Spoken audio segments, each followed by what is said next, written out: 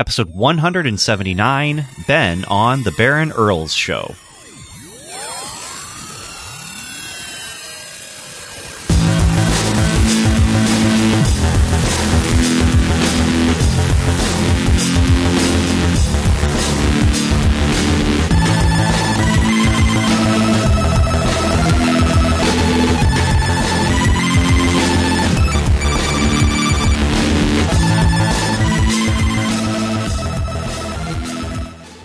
Hello, everyone. Welcome back to the Comic Book Time Machine. I'm Ben Avery, and this episode is actually not an episode of the Comic Book Time Machine, although it is because I'm putting it in the feed, and I played the Comic Book Time Machine music, and I'm going to play the sounder at the end and everything, but this is actually an episode from a YouTube channel called The Baron Earls Show.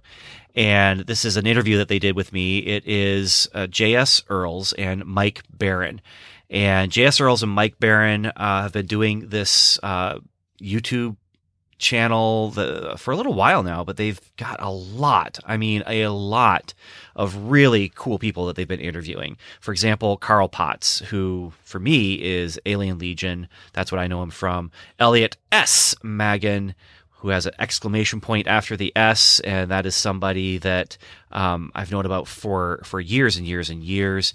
Bob Layton, who has written some of my favorite stories of all time, most notably the Hercules miniseries from the 80s. And Val Merrick, who was involved in the creation of Howard the Duck. And then there's Jim Kruger, who he's just done a whole lot of stuff, but he did Earth X and things like that. And then Chuck Dixon, who's known for his Batman stuff that he's done. So anyway, they got a lot of just huge comic book creators: Rags Morales, Chris Cross, and me, Ben Avery. And I will just straight up tell you, I do feel like the old Sesame Street bit, one of these things is not like the other.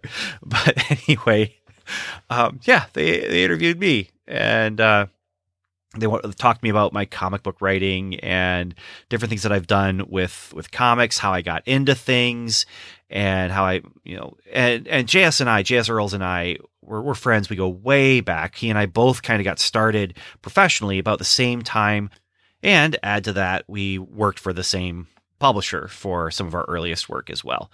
And so we talk about that a little bit in this episode. But what's exciting to me is, technically speaking, that means that this episode has a special guest of Mike Baron. So Mike Baron is well known for doing work for all the major publishers, but probably most well known for his work on Nexus with Steve Rude. So yeah, I'm using this a little bit as kind of a backdoor way of getting in two comic creator interviews in here. One with, so they're interviewing me, but we've got these two guests, J.S. Earls and Mike Baron, and they are special guests for the Comic Book Time Machine. But the other thing is, I do think that this might be a fun thing for you Comic Book Time Machine listeners to just get to hear a little bit of my story and some of the things that I've worked on and done and how I got into things. And yeah, so I'm going to go ahead and play that audio here. And you're going to hear three guys who have worked in comics, have a fun time talking about comics. So roll tape.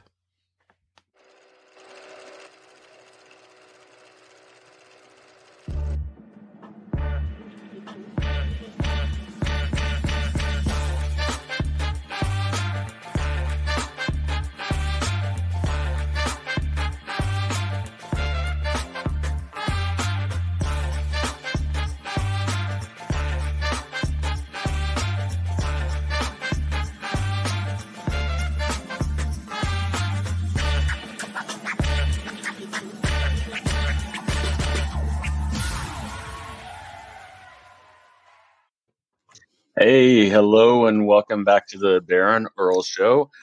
This week, we have a special guest, a friend of mine for once, since everybody else is a friend of Mike's. But I haven't been around as long and done as much. So, yeah,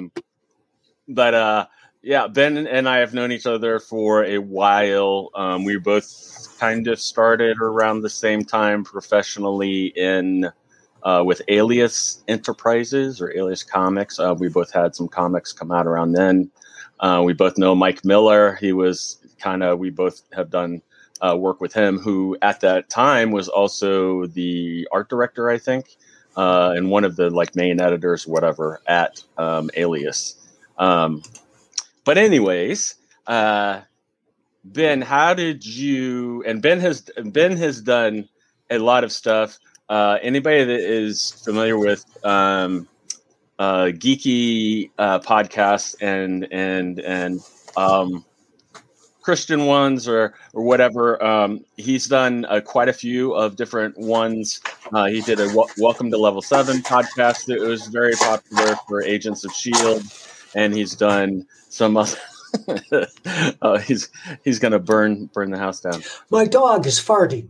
Oh, nice. Our dog's been doing that lately. It's very it's not fun, but it's rather fun for the dog for Ben. But anyways, we'll get into that more later. It will be interesting to see how he got into all those things and went to all those things. So, Ben, when, how young were you think, when you started really getting into kind of sci-fi and fantasy and kind of geeky stuff in general? 3 or 4. No, I mean, I was just talking with some people yesterday about how, I have memories. I have more of a memory of seeing the commercial come on the TV for Superman the movie, and my dad saying, "You want to see that?" I don't remember actually being in the theater with my dad and the people, the group that he was with, but yeah, I remember sitting in the living room seeing that commercial. My dad saying, "You want to go?" And of course, Super Friends and Star Wars and all that stuff. I mean, it's just been a part of my life ever since I've been aware of things.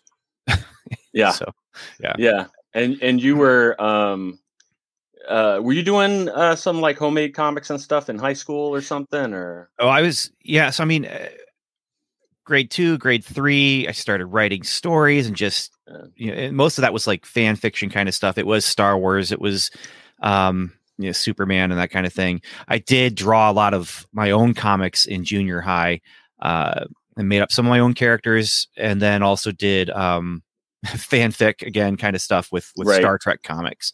And I do remember they were all pretty terrible, but I do remember there was one panel that I drew of Captain Kirk that I was so proud of because it looked like a perfect Ted Danson.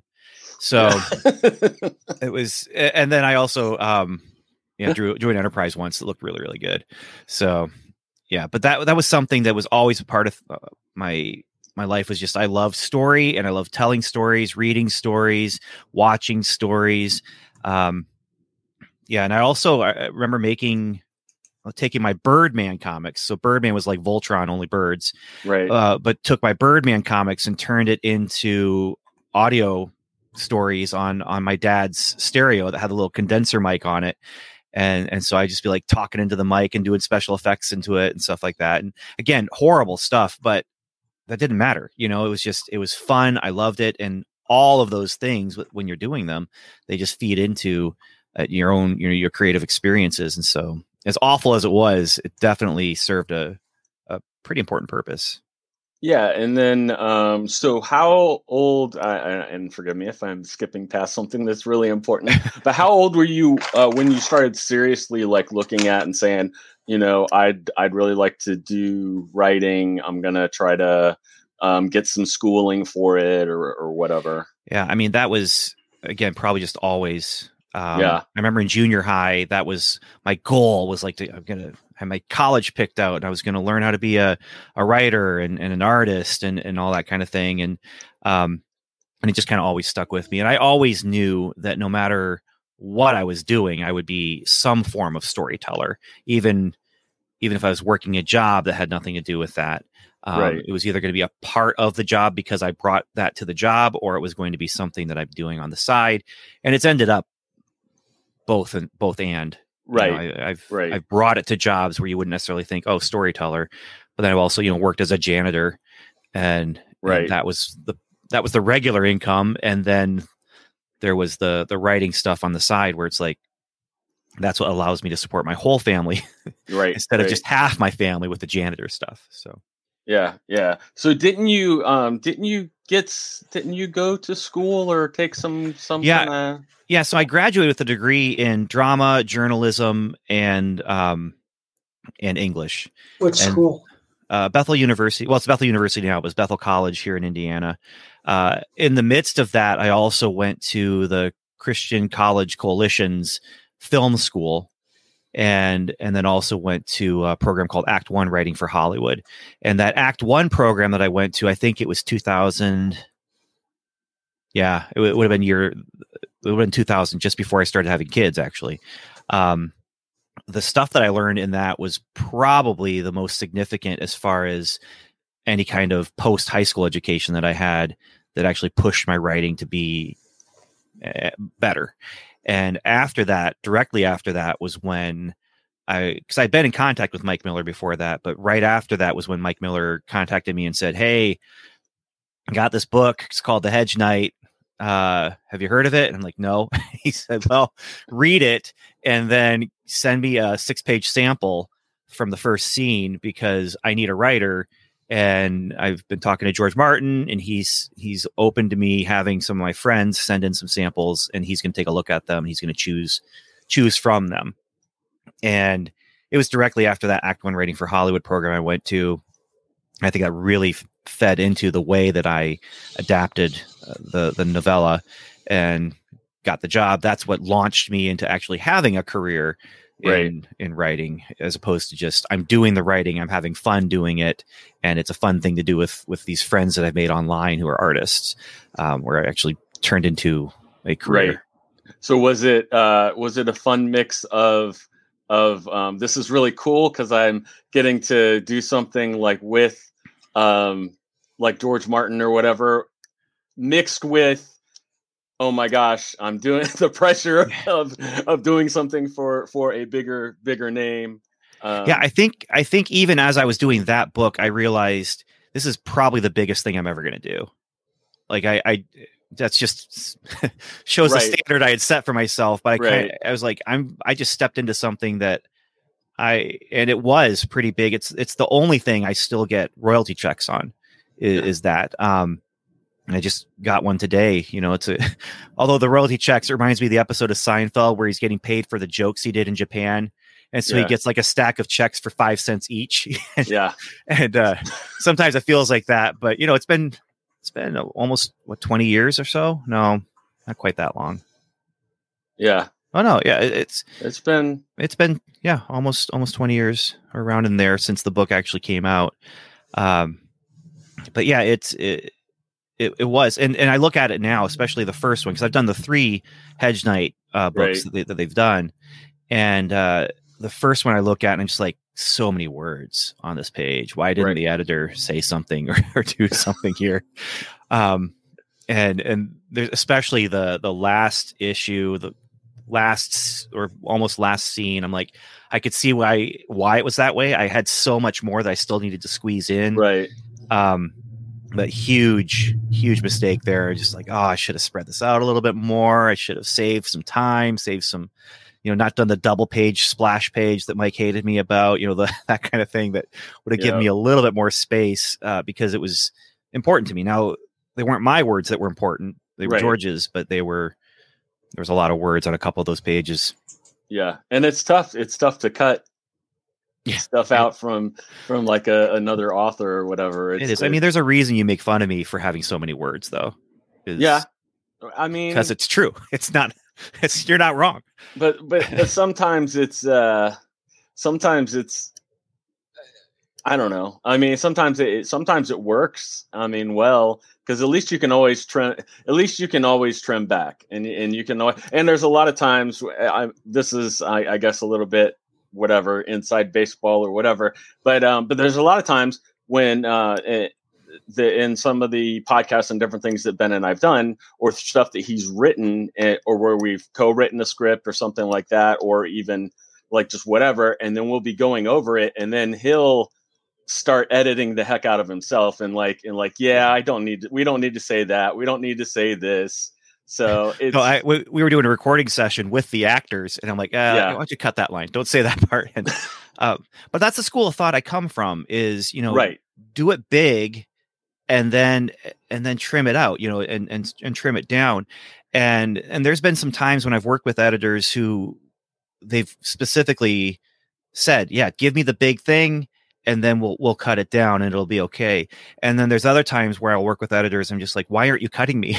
Because there's stuff in there that needs to be trimmed out that I wish I had trimmed out before, if I had known you weren't going to cut so deep. So right. Yeah. It's like, I know, which I hate the term, but a lot of screenwriters call it, like their first draft, they'll call it like a vomit pass, where you just throwing everything out and just seeing what sticks and and seeing if it pushes it slightly a different way, or something creative comes out. But just to get it done. And I mean, that's a big thing for a lot of writers. And I know, especially Ben and I, but just feeling like you're getting things done. And that's one reason why a lot of screenwriters and people will do that, is they'll just throw as much out as quickly as possible, just to really get it rolling and to get yourself going. I started working on something recently, and the person who's my point person for it, he said, hey, they want to make sure that you keep it a little bit shorter than the ones you gave us a couple of years ago. And I was like, that's because what I gave you was a first draft. Like, I thought we were gonna do some editing here, and he's like, no, and they didn't. Fortunately, it's not like I was looking. I was like, it's bad because you didn't. Right. But they were looking at it. It worked. It did the job, but it was longer than they were looking for. But they went ahead and kept it, and I appreciate that too. Still in print, Ben? What? Are those books still in print? The George Martin ones are. Yeah, they are. Absolutely, they are. They're being actually published by Jet City, which is through Amazon. You think I could find them at Barnes and Noble? Probably, yeah. I believe they'd be under. I can't remember if it'd be under Hedge Knight or if it'd be under Martin, but and they have the Hedge Knight and the Hedge Knight, the Sworn Sword, and the Mystery Knight or something. Yeah, the Mystery Knight. They and Mike, when you look it up, you'll see it's been around for a while, and they have a lot of different covers and a lot of different versions. They did recently, especially when Game of Thrones hit big. They went back and rebranded and did all the stuff to kind of really match up the graphic novels with the novels and stuff. And I will tell you, I have talked to actually this past week, I was talking to some whatever people who really do stuff in Hollywood and other things, but they really love reading fantasy and stuff.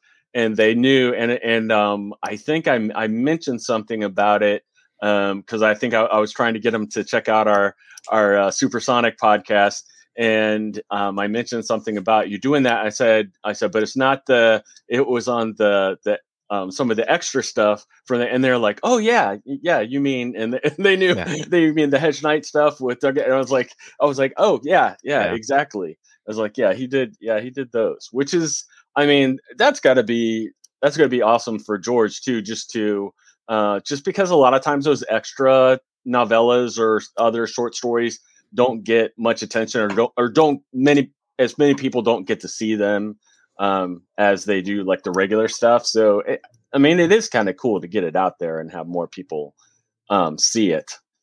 Yeah, the novellas. Ago, Mike S. Miller contacted me and said, I got something if you want to write it. Uh-oh. I've always wanted to work with Mike, but I don't think he does continuity anymore. Not too much. No, he's dealing in NFTs these days. And cryptocurrency. And doing well. Yeah. Oh yeah. And there's a lot of people that I know.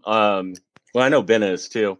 Have you guys seen that you can do the on Twitter that they have the NFT what is it? It's like your picture or whatever. Like you can do some sort of thing that turns it into like an NFT or something. So I'm sure the people are lined up waiting to buy that. I know. I know. It's yeah. I don't even know exactly how it works, but I saw because I got a new phone, so I'm having to sign up again and check and get into all my profiles and stuff like that. And and it came up as a thing. It's like, do you want to make your profile picture an NFT or whatever? I'm like, what? I was like, not right now, thank you. So Ben, Lullaby and the Imaginaries are your own creation, right? Well, Mike's. No. So the Imaginaries I worked on with Mike. He came with the initial idea and then allowed me to take off a little bit and add to it some. But it was definitely his original idea, and there was a lot of back and forth with some of the for what went from there. These were published by Image. Yeah. And then Lullaby was something that Mike had met someone. I'm not sure exactly what their original connection was with Mike and Hector, but he had this Lullaby idea, and this is one where Mike was like, "Yeah, I'd like you to have a writer help you with this."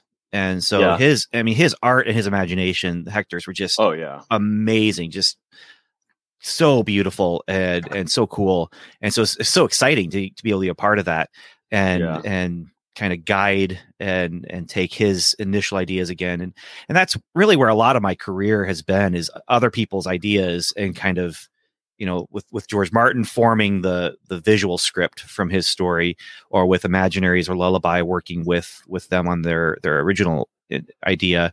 For the Imaginaries, it really was Mike, didn't have time to do all the things that he had going on because he just had a lot, especially at that time. He had a lot of stuff happening. Do you remember what year those came out?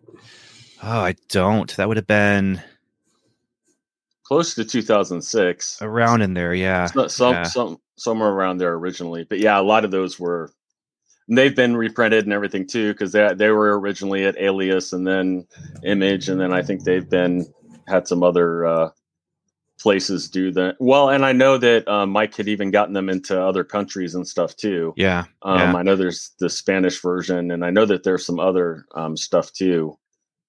Because I was even talking to him about that, because I had a lot of people. I had a bunch of foreign people who were doing a bunch of who were looking for content from the U.S. and I had reached out to Mike about it to see if he'd be interested, and he's like, "Oh, it's like, well, we were already in like all these different countries we were talking about." I'm like, okay, cool.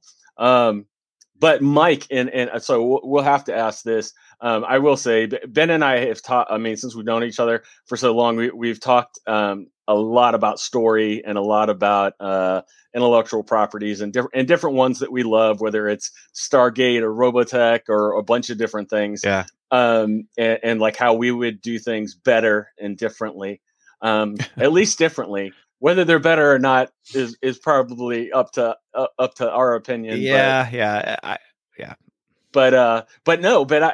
So I know Mike has done this. Mike's had to he's had to work from other people's things. I mean, like I still love his Heir to the Empire and stuff that he did with Timothy Zahn's stuff. But I want to ask, and I keep wanting to do like a Robotech podcast, and I keep wanting to save it for this. And then Mike knows because I had talked to him before about it. But this is for Mike, and I'm asking this because Ben is a Robotech fan too.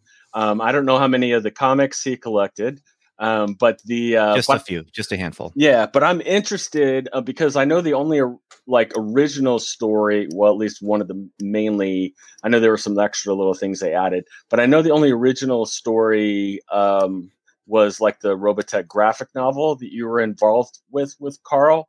Like how much of like Carl's, I'm wondering how much leeway or whatever you had with the story and how it. I had complete freedom. Oh, I had no guidelines except for the Robotech stories that I had watched, right, and with which I was familiar. So that I made that one up out of the whole cloth. I'd have to reread it to remember what I wrote. I mean, that was Well, I know that. the big thing, and it's funny because it's like it they kind of latched onto it for the Sentinels that they wanted to do. But I know one of the big things was and we don't have to geek out and talk about this a lot, but one of the big things for anybody who does know is like in that you really brought if I remember correctly, I think you really brought Zor into it, and he was from like the middle series.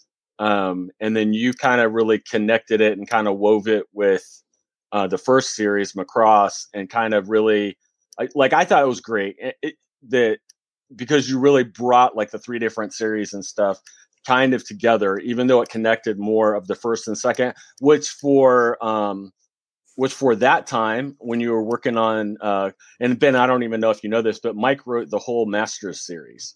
And actually, I didn't know that. Yeah, Mike wrote the whole Robotech Masters series. So, I mean, the great thing about that, especially if you checked out some different ones, is a lot of the other ones were like they kind of bounce back and forth between the writers and artists.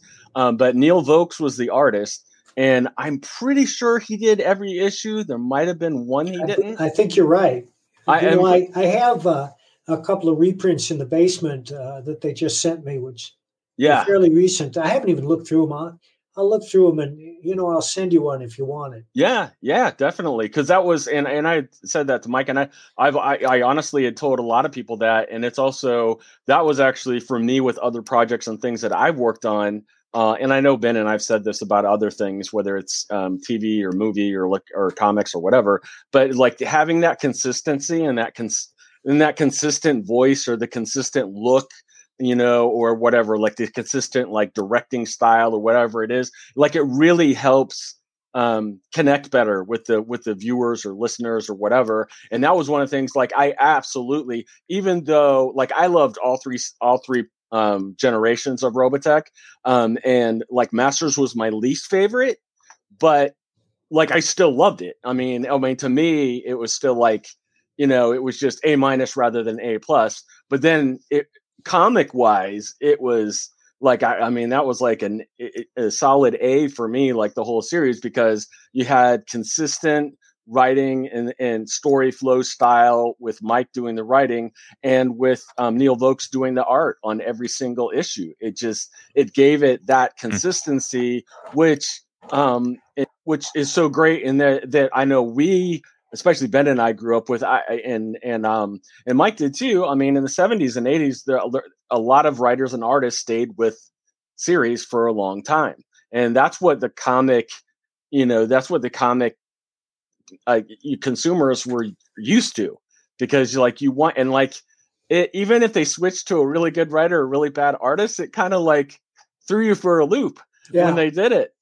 So that was so yeah, and definitely, and anybody who is, or people that are Robotech fans, or even like Macross fans, definitely check out the Robotech Masters, and they do have the reprints of the whole big volumes, and they're like they're several hundred pages, and I think you can find them on different places for anywhere from like $20 to $25, but they're totally worth it. They're very, very big. And they have a lot of stuff. Sometimes they even have some neat extra stuff. Like I didn't know until I can't remember which one it was. Oh, I think it was in the Macross one that Carl Masek's wife wrote the intro to that. And it was really cool hearing the behind the scenes stuff, because she illustrated the first Macross graphic novel before it became Robotech. Yeah, she illustrated it all, and like I still love it. Like that was great, and it was before it became Robotech. And she didn't do any other. She never drew any other Robotech stuff again. Like that. I mean, but she did a whole issue of Macross, and it looks great, and it has like a little bit of a painted look to it, and kind of like Les's stuff on Nexus and some other things he's done. But anyways, I was interested, and I know you wouldn't remember all the details from that, but yeah, it's tricky, and that's one of the reasons why I know and I'm sure Mike not as much as Ben and I, because Ben and I been hired to adapt other people's stuff quite a bit, or adapt stories that have already been out there or things that have been out there. So, I mean, that was one of the reasons why, I mean, because we have been talking for years about these different like superhero characters and sci-fi things and all this other stuff. And that's when, and when he's really doing a lot of podcasting stuff. And then I was starting to do more, and I had always really liked like audiobooks and things like this. And this was when Mike's eyes are going to glaze over, because he's more into music for audio stuff. He's a big music guy, but that I mean, and with some of Ben's podcast things that he had done, he used some of my music for some of the different things, which was cool, because I had done a bunch of instrumentals and stuff, and he was like, "Hey, can I use this one for this and that one for that?" And I'm like, "Yeah, sure." It was like, I'm just trying to get it out there. Couldn't beat the price, man. It was like, so I mean, so we really started working, and that was one of the reasons why we really wanted to do like our Supersonic thing, because it's like, because we kept getting, and especially, I mean, we kept getting pigeonholed, I guess, I don't know, but either into doing fantasy a lot, mostly, or into doing even with like biblical stuff, which is, you know, again, set thousands and thousands of years ago, and Ben and I both like sci-fi and stuff too, so it was kind of driving us a little I don't know, it's driving us crazy, but it's hard to break that stigma, and I'm sure that there's certain things that you know, people think about Mike and stuff, and that he's had trouble breaking. I know there's people who think Mike is a far right Nazi, which he is not. And he will bash people on the right for doing the wrong things just as easily as he bashes the other. Probably bashes people on the right more, who he tends to, you know, agree with more if they would actually do what they say. As you know, Jeff, that I have 3 rules about writing, and the first rule is it's my job to entertain, and I never lose sight of that fact. And I don't invest my fiction in politics, with a few exceptions. And Nexus is one of those exceptions. Any longtime reader of Nexus will guess that we're both conservative, right? But we're not rabid or nasty about it. We try to be entertaining. So there's a great deal of satire in it. Yeah. Oh yeah, and there's a lot of stuff that you poke fun at, and different things too, and it's and I kind of hate that, like when people have said things like it's like, you don't even know Mike. It's just the same old sound bites. It's like Mike is, I mean, the only thing you can point to is like Nexus, and like the other 500 things Mike has written, like he doesn't barely get political at all. I mean, he gets, you know, more into the comedy side and the overall you know, structure and the overall story. And Ben, I wanted to ask you, what do you think your reception would be if you reached out to Image today and asked to do a book for them? I think they'd say it'd be like the beginning of Guardians of the Galaxy, where he's like, "I'm Star-Lord." Who? I really think, and actually, I would never call myself Star-Lord, but I don't even know if they would even recognize that I was going to say, so many people have changed there too. I think about Eric Larson's about the only person who's like still there that was there, but and I almost feel a little bad sometimes. Jim Valentino publishes through them, and I don't think any of the others. Well, Jim Lee obviously doesn't. Right.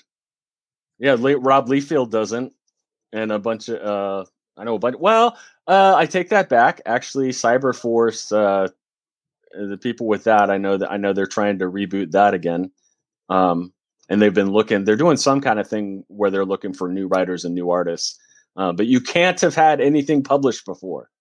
So, really,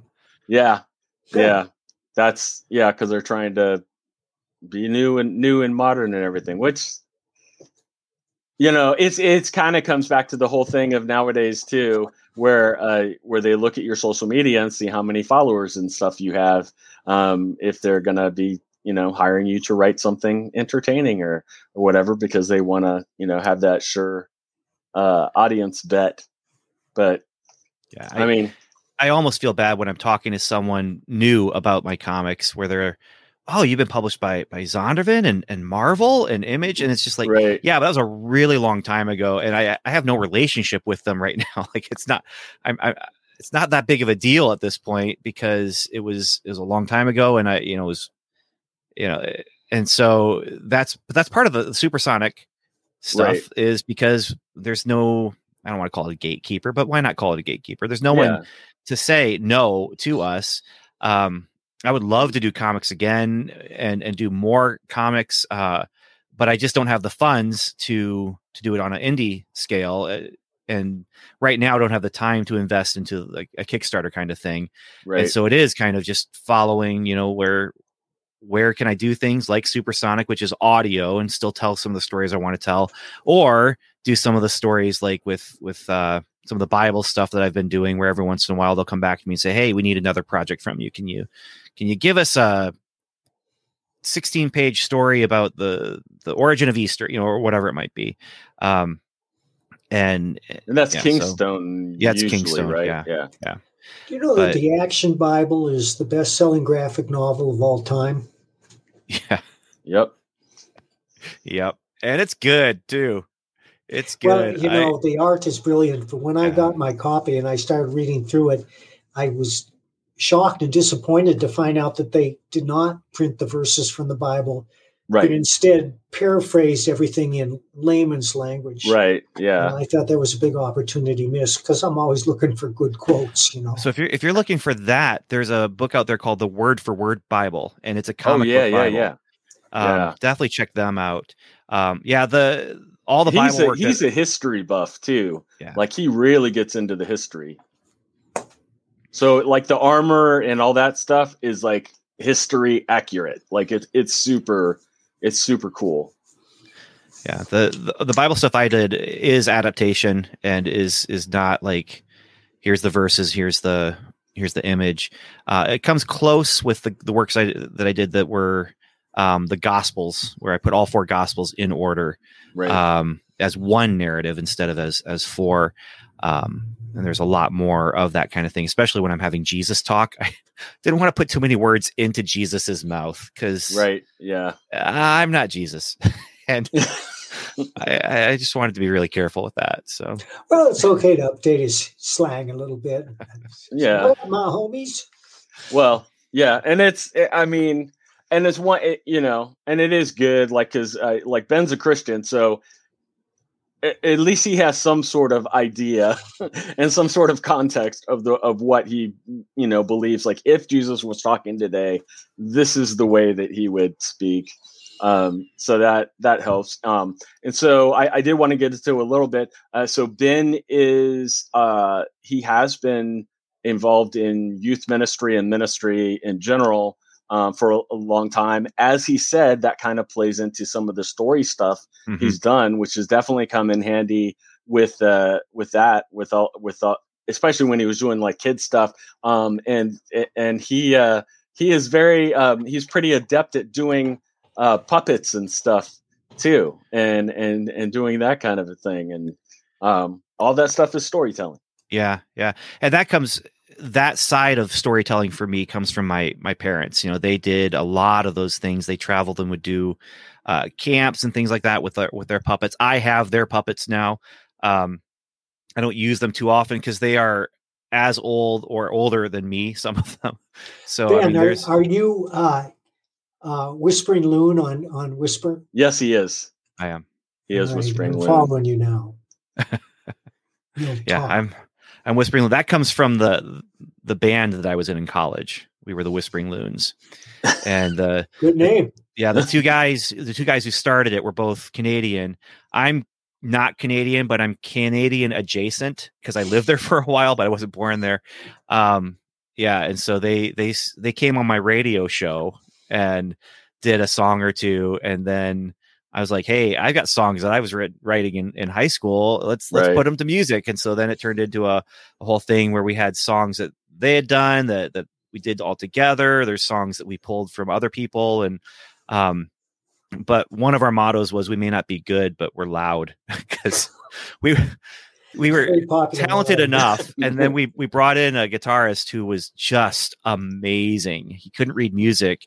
He learned to play guitar in Romania. He was not exchange student, but he came from Romania to college with us, and just honestly the best guitarist I've ever seen personally. Like I've heard better guitarists, but at that point he was the best I'd ever sat in the room with, and he elevated us quite a bit. So our songs are funny. There's no way to hear it right now. Sorry. Didn't you make any record? Didn't you record? We did. We have some VHS tapes that I've thought about trying to upload to YouTube, but that's all we have right now. But you have, don't you have? Didn't you say you have a song or two on Spotify? Don't you? I do, but they're the songs that I have on Spotify. One is from a puppet show that I did with a company a company that did this puppet series, and the main character that I voiced didn't do any singing, but I did get to do this sheriff character who needed a nice baritone voice to sing his song. And then my other song that I have on Spotify, I didn't sing it. It's Grave Robber, and it's called Mummitor and the Conquerors of the Cosmos. And that comes from my buddy Tim Barron, who is an amazing artist. He's also not doing comics anymore. He's doing skateboard art these days, and it's beautiful stuff. Look him up. I think we're Facebook friends. You and Tim Barron. I probably. I'd hesitate to ask if you're related, but we are. Tim Barron, Indiana, same last name, Purdue University. Yeah, that's my friend. Yeah, and he created a book where he wrote or drew the whole thing. Oops, keep hitting my mic because I talk with my hands. Yeah. He drew the whole thing and said, "Hey, Ben, my friend told me that you write comics and that he went to college with you." And so, yeah, I do. And he's like, "Would you help me out?" And so I got to write the script from this just bonkers, crazy, awesome. It's comic graphic novel, Julius Destructus. And then, and then he did two books that were kind of Masters of the Universe style of thing called Mummitor and the Conquerors of the Cosmos. And then we did a Frankenstein one as well. But we got Grave Robber. I wrote some lyrics, and then Grave Robber took the lyrics and recorded a song of what the theme song to this unmade animated series would have been. And it's great. But it's just called Mummitor. And it's I love it so much. It's real kind of surreal. It's like, do you see Tim these days? Do you see him in person? No, not in person. He lives in Fort Wayne, which is about 90 minutes away from me. But we're in contact on Facebook and texting. So, and Ben has 42 children. So I have 7. No, 5. There's 7 of us in the family. 5 children. I was gonna say, holy cow! No, I did not get 2 extra children in the last couple months. Yeah. No, and honestly, I mean that's why. It's funny because I know Ben is humble, and he feels like that he hasn't done that much or hasn't. I know as a creator, like you always want to do more. You're always having the new stuff and everything. But that's when that's when I stumbled across today when I was the Ben Avery's podcast credits, 1,129 episodes, totaling 1,188 hours. Yeah, I don't know how to feel about that, but so I do have a number of podcasts though. And so there's there's Strangers and Aliens. We have 300 and some that's been going for 10 years. Right. And the Comic Book Time Machine is creeping up on 200 episodes. And then Welcome to Level 7, which we started when Agents of S.H.I.E.L.D. was announced. And we're just continuing to do, all the Marvel movies, the Marvel episodes of the shows. And we've fallen back on some. We haven't done all of the Netflix stuff. We just couldn't get to it in time. And there was just so much more stuff coming. But yeah, that's up into the 300 episodes as well. I mean, so I'll say this, as much as I try not to, but still allow myself to depreciate or whatever. Right. Self-defecate. No, whatever. But as much as I do that, I do recognize, even though I said like I started out the gate with probably what was going to be my biggest project that I ever worked on. Right. It might not be the biggest one. The Kingstone Bible might be the biggest one because that one has gone to, multiple countries, dozens of languages. Do you have copies of that? Of the Kingstone Bible? I do. Yeah. Yeah. I didn't do the whole thing, but I did like the Book of Job, and I worked on the Gospels, and you did Esther. Did you use the language from the Bible? No, that's where I did like the adaptation, and especially like the Book of Job. What was important to me about the Book of Job was that it would translate the intent, and so I loved being able to do the visual. It's like I taught English in high school, and whenever we do Shakespeare, we can read it, but it's meant to be seen and heard. And with the Book of Job, you have like, it's a conversation, it's a dialogue. It goes back and forth, and you have his friends. And so I'm just like, this is great, because I'd love to put a visual to it. So you can see, here's this one friend who, whenever he talks, he's talking about this. And here's this other friend who, whenever he talks about this. And here's this other friend in the background who's not talking right now because he's holding his tongue. And so that one was really important to me, to make sure that it was understandable and easy to follow. And I loved it because I did it. It was a 24-page book, I think it was. And in my mind, it was like, man, I just wish I had another 24 pages where I could just really expand this out. And it was not a week or two later when Art from Kingstone contacted me and said, hey, would you mind turning it into a 48-page book for us? Nice. I was like, oh, yes. Yeah, I'd love to. The art on that one looks really intense too. Oh, that's Jeff Slemons, man. And that's what I was about to say is, Jeff Slemons. Yeah. He lives nearby. And no, I didn't. He's one of the artists on Thin Blue Line, which is at the printer right now. Right. And we're all going to get together in a week or two to sign these postcards. I'll say hello to him for you. Yeah, absolutely. Because one of the most talented artists that I've worked with. Awesome. And so as much as I look back and I'm like, well, I wish I could do this or that. I've worked with some amazing, amazing artists. I've been very blessed to have had contact with them, or to be put in contact with them by a publisher. Nice. That's Jeff's work. That's Jeff's cover. It's just beautiful. Like he did some ArmorQuest covers that we ended up not using for when they were going to be novellas, and just these beautiful paintings. I'm just like, man, he takes Jeff, Mike, Sherwin Schwartzrock. These guys, they take what was in my imagination and I script it on the screen. I script it on my computer screen and then send it to him or them. And then what comes back is just like, you took my imagination and like went 5 steps further and 5 steps better than I even imagined it could be. So I've been very, very blessed. So. Yeah, Mike's worked with some really good artists too that I'm sure have impressed him with what they've done with his words and his descriptions. Well, the guy that penciled Thin Blue Line, Joe, is an old friend of mine. He's a full-time police officer, and he still finished the book faster than many pros. But Joe kind of sketched it in, and Jeff, who inked the book, fleshed everything out. I mean, he added the detail that's going to blow your mind. Wow. And also his illustrations of cars. He's in every issue of Cartoons. Do you know about that, Jeff? Yeah. Cartoons. It's a magazine cartoon magazine. And his stuff towers over everybody else's work in there, because most of the other guys are just kind of low-level cartoonists. And Jeff is this consummate artist. And you go to his website, and you look at his fine art, at his landscapes and stuff, and it just blows your mind. My caricature on Facebook is by Jeff. And it's all about detail. Like he's just got so much detail, but not so much that you're overwhelmed by it. It's just like, it just adds, and every stroke is just, I could wax poetically about Jeff probably longer than you're Ben Avery's storyteller, right?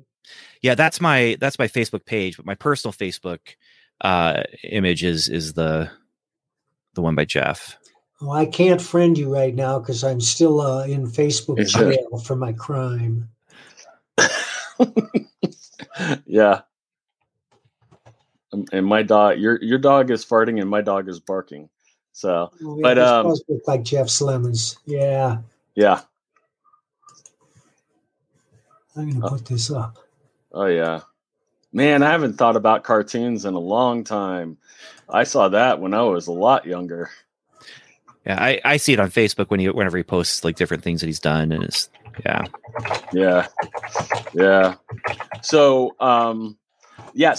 so Ben does have some interesting things coming out soon. I mean, obviously, well, for the people that know us, we're getting ready to kind of ramp up our Supersonic podcast again, which is basically like, as Ben called it, comics for your ears, which is, I guess we could also call it poor man's comics because they're free.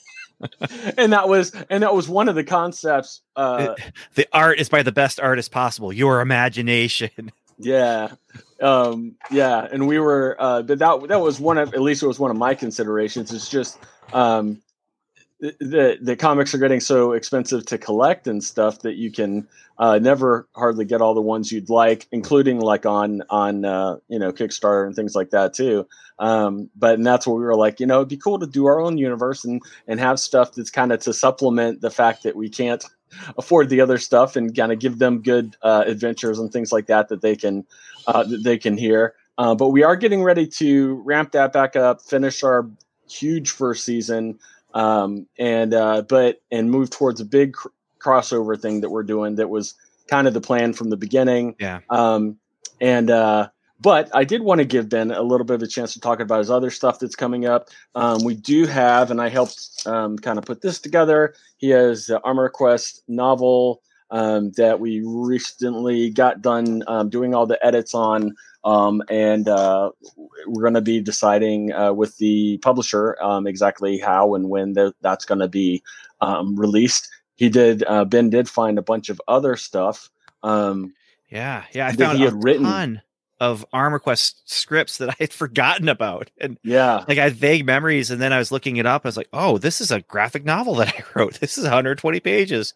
And I don't know if anything's going to come of that, but it depends. If we do like a Kickstarter, right, I could see, even the script themselves could become some sort of a bonus or a stretch goal or something. Oh yeah. I don't know. But yeah, the primary thing I wanted to see with Armor Quest, because that's one that's mine. Like that's right. Personal to me. And Sherwin like brought it to life with just this amazing kind of Mike Mignola art style. But right. But that one it started here, and it was just like, I want to do this story. This is a story I want to tell.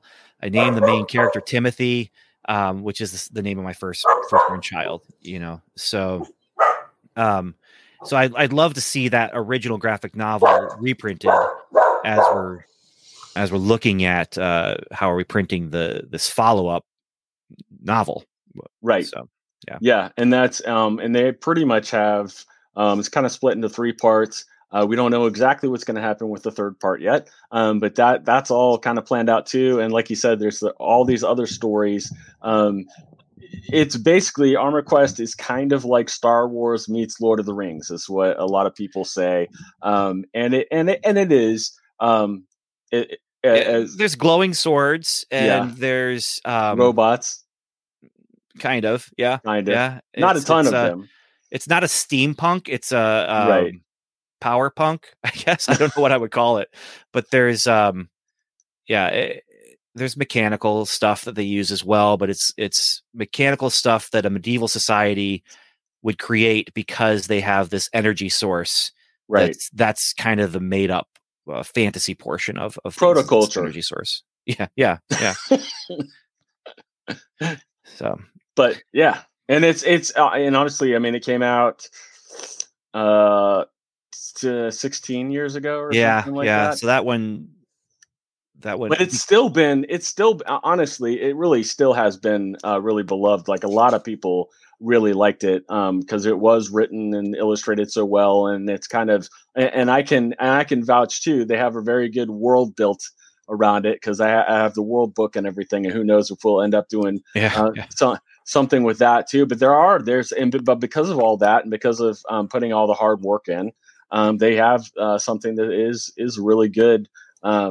It's what you really want a lot of intellectual properties to be like. They're really a full, good, big idea, and it can really you can tell a lot of stories in that world, and it is, I mean, it is all really good, and it is going to be coming out, so definitely keep an eye out for that. I did want to give you a chance though too to talk a little bit about your novel that you wrote, that you're wanting to get out there. What's the story about, Ben? The novel that I wrote? Tell Mike. What? Tell Mike what it's about. It's called Ghosts of the Future, and it's about a crew on a ship who they're investigating just an interesting anomaly as they're just on their way from point A to point B. But then the interesting anomaly turns out to have some dark secrets. And it involves time, and there's some time bending going on, if not straight on time travel. And just dealing with all of that, but then there's, of course, there's the tension of the bad guys and that sort of thing. But is this a sailing vessel or outer space? It's outer space. Yeah, it's sci-fi. It's the ship is called the Tabitha, and it's their crew. They're just regular people on a spaceship just trying to make their living, and then they get drawn into this kind of wacky, crazy, it's not wacky like Wacky Races, but it's more like just unusual situation that none of them could have expected. And it came from Tim Barron. Tim Barron drew a picture of an astronaut or of a spacesuit with a skull in it, and it's just like, oh, what's the story behind that? And that's what kind of got me thinking about it. And then I really wanted to write a novel. It was one of those moments where it's like, I want to do something for myself, and took my son to a concert by Andy Mineo, and he has a song. It's just all about his creative dry spell that he went through, and it's just this kind of rallying cry of "You can't stop me," and just it really inspired me to like do this. And then a year later, I happened to take my son to another concert by Andy Mineo, and I'm standing in the back watching one of the early acts, and I actually started working on my novel a little bit there too, because I was working on it every day for November NaNoWriMo. And so I actually at his concert wrote some of the novel there. But how did you write? Did you write by hand in a pen in a tab? This was on my phone through Google Drive. Which was the best way for me to be able to track that across devices, so I could do it on my laptop. With voice technology, did you speak into the phone? I just stood there in the corner, just doing my little thumbs on it was not the best environment, but I did write, like half a chapter at this concert. So, yeah. But yeah, it was just like, I want to write a story that's just for me, and that it's not because someone asked me to do it. It's not because someone said, "Hey, we need this. You're good at the Bible story thing. Can you do some more Bible stories?" I love doing that. Don't get me wrong, but this was like it was also a dry spell for me where I wasn't getting many jobs as well. And so I'm like, I'm just going to do this. I'm going to do this. And so, yeah, the novel is done. I just don't know what I'm doing with it. I've never dealt with publishing a novel on my own, or I've never dealt with like trying to get an agent and getting a publisher to publish it.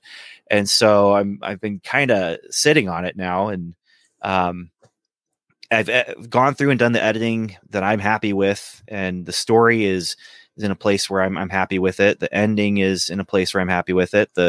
It's changed from the initial idea. The initial idea was that a guy finds the spacesuit with the skeleton in it, and he's like, well, apparently in the future I'm going to die, and then I'll end up in the past somehow to find myself. But as long as this is attached to my spacesuit, I'll never die, because I only found one spacesuit, not two. And so he's like, as long as I've got this thing here, time's on my side. And that kind of developed into more of a ensemble cast, and that whole bit kind of went away. But the idea, they find the spacesuit, and it is someone from their crew who's still alive. And so then the mystery is, okay, so how did it get here? How did this happen? And then even who is it? Because it's the skeleton. They have to, do some scans and stuff, figure out who it is. But there's the mystery of which one of us is this, and how did it happen? So, and honestly, I mean, this is the thing. Like, I'm so happy for Ben because there's not a lot of times when he's really happy with what he's written or like whatever. And the fact, writer, and just the fact that he's like, I'm done with it. He's like, I'm happy with the ending. I'm happy with the edits I've made. I mean, anybody that knows Ben knows that is like huge. To have, because he's definitely, and I mean, most of us are. He's definitely like, that the art is always abandoned, like it's never finished, kind of mentality. But he's really, satisfied and happy with that's it. The artistic paradox, though, where the artistic paradox is, where you look inside and you're like, it's not good enough. Is anything that I do good enough? But then at the same time, you're like, but I'm putting it out there. I'm publishing it. People are, it's out there for you to read. I don't know if it's good enough for anyone to read, but I'm sure it is. See, that's the thing. I guess that's the reason why I'm kind of excited too, is that some of the best stories and shows or comics or whatever have been stuff that people have kind of done themselves, that and it just come from more of a personal place and stuff, and it really resonates. And it's not, and it's just like with like Mike, but like you too. I mean, once you have that kind of the storytelling structure and you understand a lot of those things, and then I don't know. I would have more confidence than you do. If you're interested in writing short fantasy or science fiction, I know a bunch of anthologies that are looking. Yeah, absolutely. I'd be very interested in seeing that for sure. The whole thing with Ghosts of the Future is it's the whole kind of idea where C.S. Lewis and Tolkien were talking about, like, we need to write the novels we want to see. We want to write the one, and so and that's where it was for me. So I want to write a book that I want to read, and I did. So if nothing else, I succeeded there, and and I know Mike's been constantly asking and kind of letting people know where to follow or stalk Ben on social media as we've done this. I've already started stalking him. But Ben, are there any other places you'd really like people to follow you? Yeah. So there's Welcome to Level 7. That's the Marvel Cinematic Universe podcast that I'm a part of. There's Comic Book Time Machine, that's kind of my more of the hobby podcast than any other podcast. I mean, they're all hobby podcasts, but that's the one where I'll read a comic and decide I want to record an episode about what I thought about this comic book. And if I have time, I do. And if I don't, I don't. And so there's long gaps of time in between. I have two other guys that there's longer gaps between their episodes. So I don't feel too bad. But it's great because you have the three different voices and stuff. And there's Strangers and Aliens, which is about faith and fantasy, Christianity, spirituality, and science fiction and that kind of thing. And that's the one that's been going on for 10 years now. So those are kind of the podcast realm. Of course, there's Supersonic Pod Comics, which we've been talking about, but there's a relaunch happening. And so we've been kind of priming the pump a little bit, and definitely please like it on Facebook. There's a page called Supersonic Pod Comics, and if you just look it up there, please like it on Facebook. You'll get, as soon as I get out of slander, you'll get notifications there. We also have an Instagram that we're doing, and we have a Twitter, but we don't use it very much. But and then the other thing I would just say is, like, for me myself, Ben Avery Storyteller is my Facebook presence, where I'll post random podcast episodes there and just updates about what I'm doing and that kind of thing. So my personal website, benavery.com, you can go to, but it's really out of date. And I will say we have been talking with the publisher of Armor Quest, and since we're getting ready to release the big novel, and I like 99% sure that the plans are to re-release the graphic novel too. The plan is also to update the website, and so it'll be the armorquest.com website, and that will be updated with all that stuff too. Yeah, and there is ArmorQuest on Facebook that I've just started posting again too. I think I posted just a teaser about some stuff that's coming up, and yeah. But that's all the social media stuff. But Ben Avery Storyteller, you go there, you'll be able to find links to all these other places, and that's probably right now the best hub. But I'd really appreciate it if you'd like, especially Supersonic Pod Comics on Facebook, if you're listening right now. As soon as I get out of the slam. Out of Facebook jail. Yeah, it's always fun. I mean, how would you know? Yeah. Well, I think I was in it for a little short, but that was, I don't know. I think they interpreted a word wrong or something. That's what happened to me. Yeah. A friend said he'd been advised to light candles to get rid of the ghosts in his house. And I wrote, you have to burn the whole house down. Oh, Bam. yeah. Within 30 seconds, I'd been banned for 30 days. Yeah. Yeah. Yeah, that was one of the things. I actually didn't get banned from that, but I got banned from, I actually still had access to everything, but I couldn't, I think it automatically kicked me out of a bunch of groups and stuff and everything. And when I was talking about a friend and I was just teasing him and I said something and I was saying something about, setting him on fire or something. And it happened. Yeah.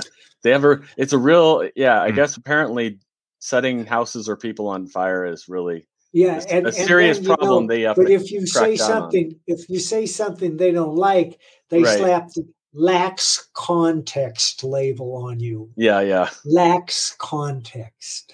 Yeah. Yep. It's fun. Ben is more careful with his words, though. I am very careful with my words, but I have different people that I represent that, I have to be careful. You know, like my day job is a children's pastor. And so one way or another, I'm just very, very careful because, and also just in general, that's just my personality is I'm just a very, generally speaking, sometimes I'll put the foot in the mouth, but on social media, I'm just very careful and try to be very even keel and not get into fights and not get into, although it does happen, but not often. So. Yeah. I'm probably more of the edgy jokester, and Ben's like, Jeff, don't. I wouldn't. I'm like, okay, you're no fun, but it's it's always interesting. But yeah, definitely check out all the stuff he's got doing. If you want to see or hear or read the novel, bug Ben, tell him because it's I mean, I'm telling you, like I've got a good feeling about it just from the fact of that you're so happy with the story, and that just happens so rarely. Yeah, I'm just at this point though, I'm just stuck in I don't know what to do, and my personality type is like to research and find out, and I'm just I don't know where to look, but because when I was younger, I used to have the subscription to Writer's Digest and get the writer's manual every year and everything, and now it's just I don't even know where to look anymore. Oh yeah, everything keeps changing. I'm sure Mike will hook you up, but happy to. Yeah. We do have some other great guests coming up. Not that Ben wasn't great, because I think he is. And he has a lot of great stuff. I really wanted to get into some of the other stuff that he's done too. I know for years he's done stuff with Joni Eareckson Tada and disabled kids and things, and helped with their big camps and things for that. And but honestly, I mean, that's just for me. There's all the more reason to support somebody. People like Ben. And same with other creators too. I mean, man, especially like when you find, it means a lot. Especially to people like Ben who are doing these other things and helping kids and doing other things, who don't have a ton of time to do creative stuff too. And so when you support their stuff, it really means a lot, and is very encouraging. And he loves it when it's, when it touches your life and stuff. And so I guess that's it. I will let you go. Any last words or, no. Okay. I will let Ben is famous for saying, aside from introducing himself with two Bens, Okay, so that, I don't know where that came from, but early on in Strangers and Aliens, it started. I don't know how. I was listening to some early episodes. Yeah, Ben Avery. I'm Ben Avery. So some people actually call him Ben. Yeah, but that's just me saying I'm Ben. So you can call me Ben. Yeah. But then I'm just making sure you know which Ben I am. I'm Ben. So, Ben Avery. What do you say at the end of your shows? I just want to wish you. I want to say thank you so much for listening, and I want to wish you Godspeed.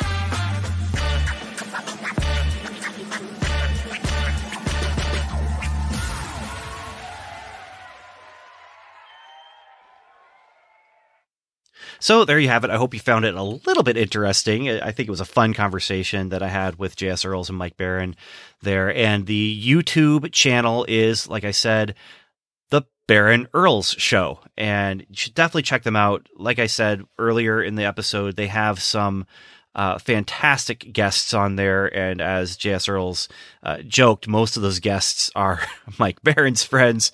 But yeah, there's definitely something good there if you love hearing about just comic creators and how they do their thing. So check out the Baron Earls Show on YouTube.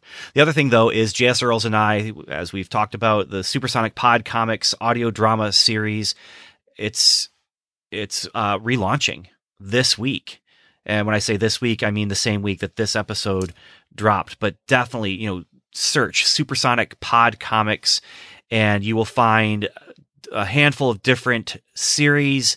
It's a shared universe, comic book style stories about superheroes. But the episode that's launching or heading up our relaunch is Red, White, and Blue. That's a third episode of the Red, White, and Blue series. And Red, White, and Blue was actually an afterthought where we just created something very quick to just kind of do a proof of concept of what the superhero audio drama series would sound like. And so we did a 12-minute episode of Red, White, and Blue, and we didn't have any actors from the other shows that we were doing, The Mark, The Randoms, Sumo Girl, and Codename Superforce. So it's J.S. Earls, it's me, and it's Nathan James Norman, who's another founding father of Supersonic Pod Comics. And we just played the three main characters for that proof of concept series. But now that proof of concept series, we did a second episode, and those characters are actually becoming a little bit more important to the main universe through line that we have going on leading into the end of season 1 and the big crossover event, War Storm. So please subscribe to that podcast. I think you'll enjoy it if you enjoy listening to things like this where we talk about comics. Well, with Supersonic Pod Comics, you can hear comics. It's comic books for your ears, comic books for your mind. I can't remember the subtitle that we created a while back, but anyway, thank you so much for listening. Thank you so much for spending time with me and with my friend J.S. Earls and my new friend Mike Baron. And until next time, which I think is going to be Swamp Thing centric, because those Swamp Thing comics are coming this week. So until next time, Godspeed.